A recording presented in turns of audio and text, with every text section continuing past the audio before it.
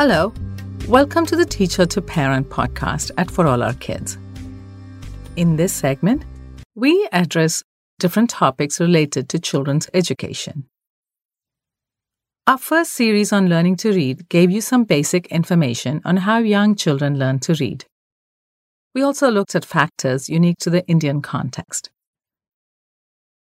Today, we will continue to talk about a comprehension strategy called text structure. What is your kid reading now? Maybe I should ask, what kind of book? A storybook? A newspaper article on pollution? A report on animals in a children's magazine? Or a cartoon strip? My youngest is a voracious reader. She's now reading the Wings of Fire series. She seems to like the graphic novels and the chapter books. They both tell a story, but it is a different reading experience because they are organized differently. One has a lot of words and the other has a lot of pictures. She's also passionate about animals, and she's always looking for news reports on animals. But then we also get her kids' magazines about animals. The newspaper article and the children's magazine both give information, but they present it differently. Why is this such a big deal? Well, it's because of something called text structure. And this series is about text structure.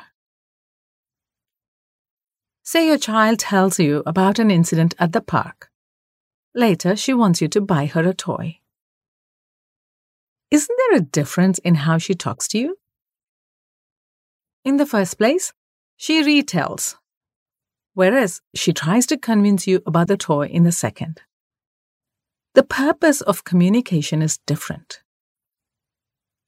Now, if your child is anything like mine, she lists several good reasons why she must have the toy and makes many promises, all just to get that toy. So what is she doing? She is being very strategic in her use of words. In the same way, authors present information in their writing in strategic ways to suit their purpose. If you pick up a book, you can tell whether the author wants to inform, discuss, persuade, entertain, or more. You see, a story is written in a way that is distinct from a recipe. That's because their purpose is different. The author writes the story to entertain the reader. And there are particular elements to the story. The recipe, on the other hand, gives you step-by-step instructions. You have to collect the ingredients, prepare them, and follow the direction in the same order to prepare your dish. Why is text structure important? The reader learns the purpose of the text by understanding how the information is organized. This organization of information is called text structure. Now, there are two broad kinds of text structure: narrative and expository. These have further subgroups, but if you know these two general divisions, there's a lot you can do to support your child's comprehension skills at home. Narrative text is anything to do with a story. You can include fictional tales like fairy tales, mysteries, folk tales, mythology, novels, and nonfiction like biographies, autobiographies, and some news reports. The authors use creative language to spin stories and keep the reader entertained. Expository text gives readers facts. Your child's textbooks, newspaper articles like the opinion piece that tries to persuade you, a recipe book that provides step-by-step instructions, travel brochures that carry photographs, weather charts, etc. These are all examples of expository writing.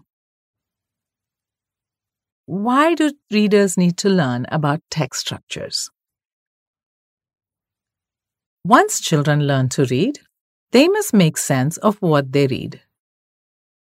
Text structure improves comprehension and helps kids remember and recall information. I hate to say this, but isn't that important for our exams? To remember and recall information? How does text structure help reading comprehension and recall? When children learn the details of the text structure, they learn to focus on the purpose of reading a particular text. For instance, when they read a story, children look for details like who is in the story, where the story is happening, and the problem. Supposing they get a Panchatantra tale from the library, they know that the characters will be animals and that there is a moral at the end of the story. So when they read, they are reading to identify the moral of the story. But if they read about a historical event, they're not looking for a moral, they're looking for the sequence or order of events. Text structure helps children understand how different pieces of information are linked. Supposing they read about the rainforest.